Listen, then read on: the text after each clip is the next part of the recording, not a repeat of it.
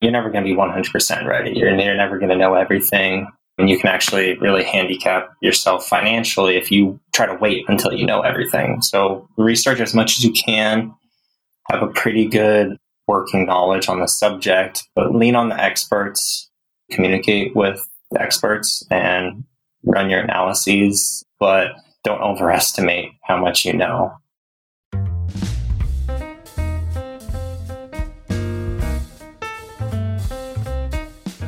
Hello, everyone, and welcome back to Adulting 101 with Caspi Bias. I'm your host, Caspi Bias. In our last episode, we started to go into tips and tricks needed as far as how to buy a house. Buying a property of your own can be very exciting and scary. So my guest and I are going to continue to tell you the process that you'll need to take in order to obtain the best home for you. Joining me in today's conversation again is Brenden Mitchum, a real estate agent located in Georgia. Brenden is a marine scientist turned real estate agent and investor. He is also a partial owner of 9 mobile home parks in the Midwest. If you haven't already, check out the new Adulting 101 with Caspi Bias animated series. There, you can review a few captivating moments from each episode in animated form. Check out the show notes for a link to the series. Let's continue our conversation. So we went over getting started, lender approval, realtor. We went over the pre-approval process. We went over searching for a house. The next step is actually looking at a house in person. What would be some things that you would suggest young professionals actually look into? Like, I know you definitely need to pay attention and ask about like a water heater, try to find out about the roof, if the roof is too old or whatever, and whether or not the seller's even considering adjusting costs in order to help you get that replaced. Unless you yourself knows exactly what you're looking for, unless you know how, like, what a new roof looks like, what a roof that needs repairs look like, what foundation issues look like, how much it costs to fix these things. In a buyer's market, go out there, check it out, determine what you're going to offer, negotiate before putting an offer in even. It doesn't mean like you're taking more risks, because you can get stuff under contract with a due diligence period that allows you, in most states, they all have inspection periods, so you can back out for certain reasons. Some states it's specifically inspection related. Other states like Georgia, you have a general due diligence period and you can back out for any reason at all. So if you go out there and you don't like the shape of the lawn, you can back out. You really have that flexibility. Now, you don't want to be coming in and offering like way above what you possibly imagine to pay for it. Definitely want to offer what you expect to pay. You had mentioned you can back out at any time. Let's say that a buyer says, okay, so I want to go ahead and invest in this particular property. I want to move forward as far as the steps on actually buying the house. How many days do they get where they're actually allowed to say, okay, I don't want this house anymore, I changed my mind? It really depends. So there's a bunch of pieces to the contract, and all these pieces fit together a certain way. Each one can be adjusted to make your offer more or less competitive. This is something your agent's going to have a really good grasp on based on your market. And ideally, if they know about the competition involved, sometimes they won't. Some listing agents, they won't give you anything and you're coming in blind and you kind of just have to rely on your experience. But they will give you their advice on how you should change these terms. It's really going to be mostly your responsibility when it comes to the price. It's sort of based on like what you as an investor can offer. But there's all these other terms like the due diligence period, like the earnest money. If you have an appraisal, there's an appraisal contingency. The closing date, those are all negotiable. You can change those a certain amount depending on you and what the seller wants. But the due diligence period specifically, before COVID, I would say the average was 7 days due diligence. And so that means you have 7 days to back out for any reason at all after you're under contract. And then earnest money is basically the amount of money that you put in or that you're willing to give a seller, that you're giving to your realtor to let the seller know, oh, hey, I'm serious about buying this particular property. You can get that amount of money back if you decide not to move forward with the property within a due diligence period. After that, you want to be able to get that money unless, I know there's something as far as like appraisal, there's like a certain type of time frame as well with that if you're still good with trying to invest in a property and you can't quite negotiate as far as appraisal, or the lender that you're working with, they're saying like, oh, so you have to lower the amount. We're not willing to give you X amount for a particular house because the value isn't as much as we had anticipated. So you can get it back within that due diligence period. Just check with your agent. They'll let you know what the different deadlines are and how you can get your earnest money back and at what points you no longer can for what reasons. It'll be contract specific and loan specific. Got it. I know there's certain percentages too that you'll be able to put down as far as that earnest money. I know with me previously, I put down like 2-3%. But again, talk with your realtor as far as just finding out what will be best as far as showing the seller how serious you are about a particular property. The seller agrees to start that due diligence period of basically making sure you actually want to move forward with the property. You had mentioned like inspectors, making sure that they come in. They're definitely important as far as further determining whether or not you want to invest on a property.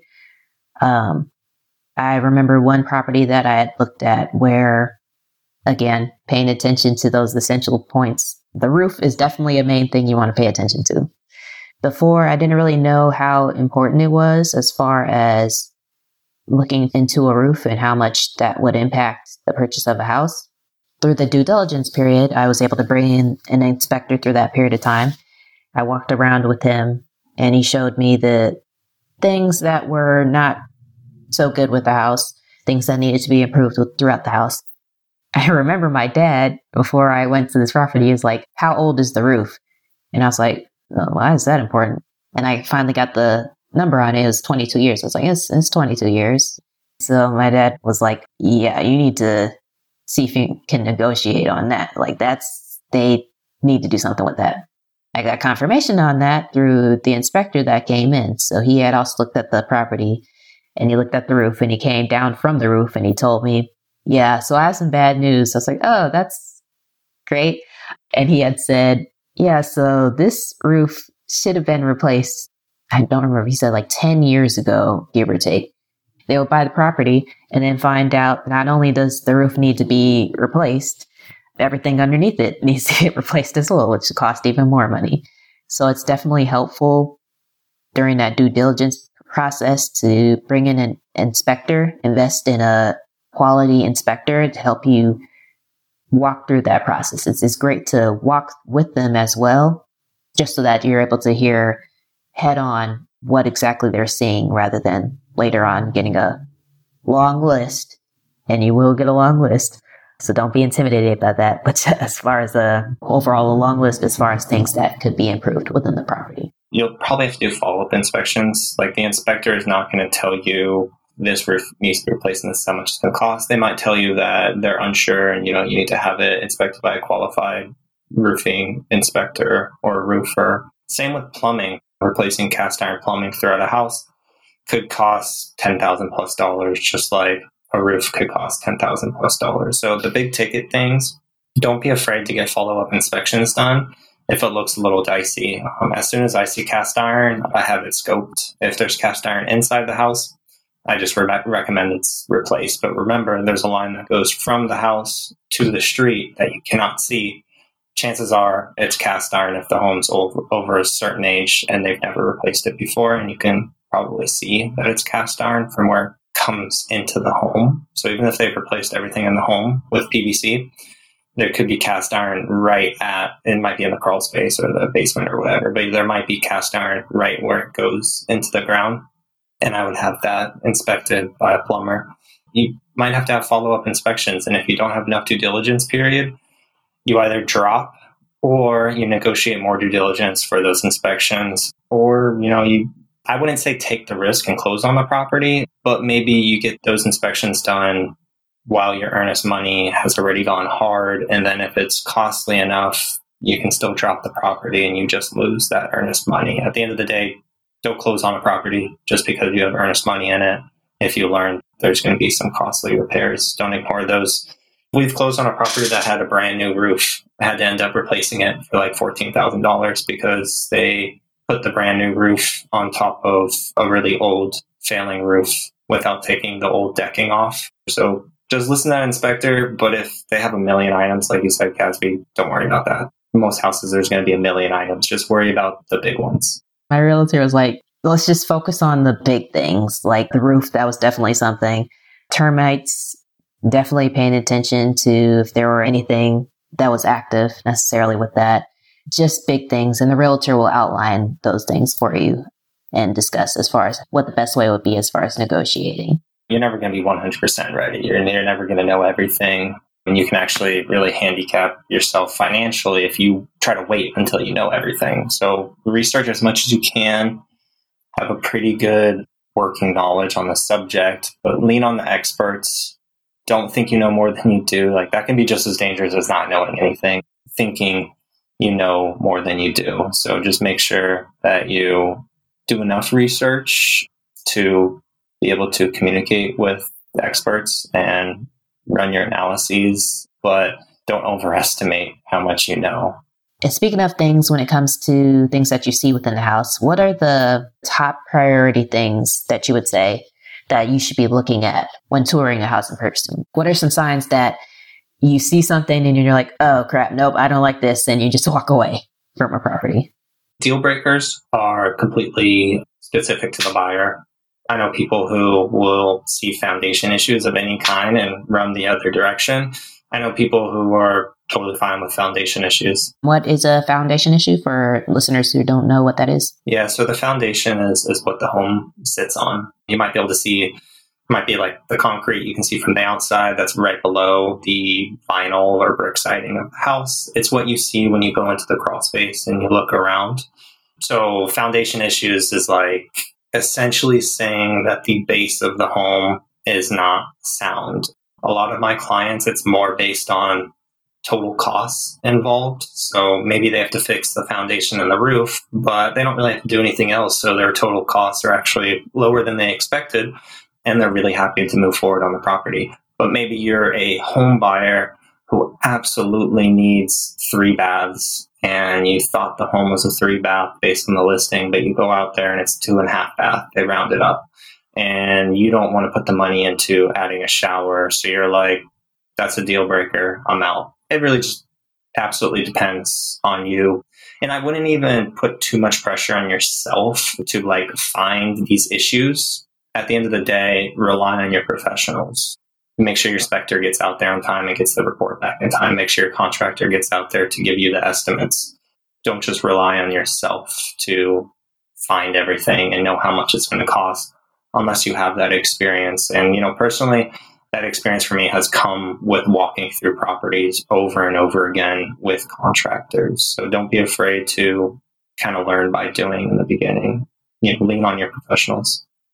Yes, I know that with my realtor, she's definitely been helpful as far as us walking through a property and her pointing out, it looks like something's up with this, or you can tell just by looking at the lighting within a particular room, let's say the light bulb or basically how it's fastened into the wall, it just looks weird, and you can tell that somebody just came in here and just fixed up the house only to sell it. We went to see this one property, for example, and she had mentioned like, oh, so you see there's like a whole bunch of cracks where this brick is, like on the side of the house. Yes, that's not good.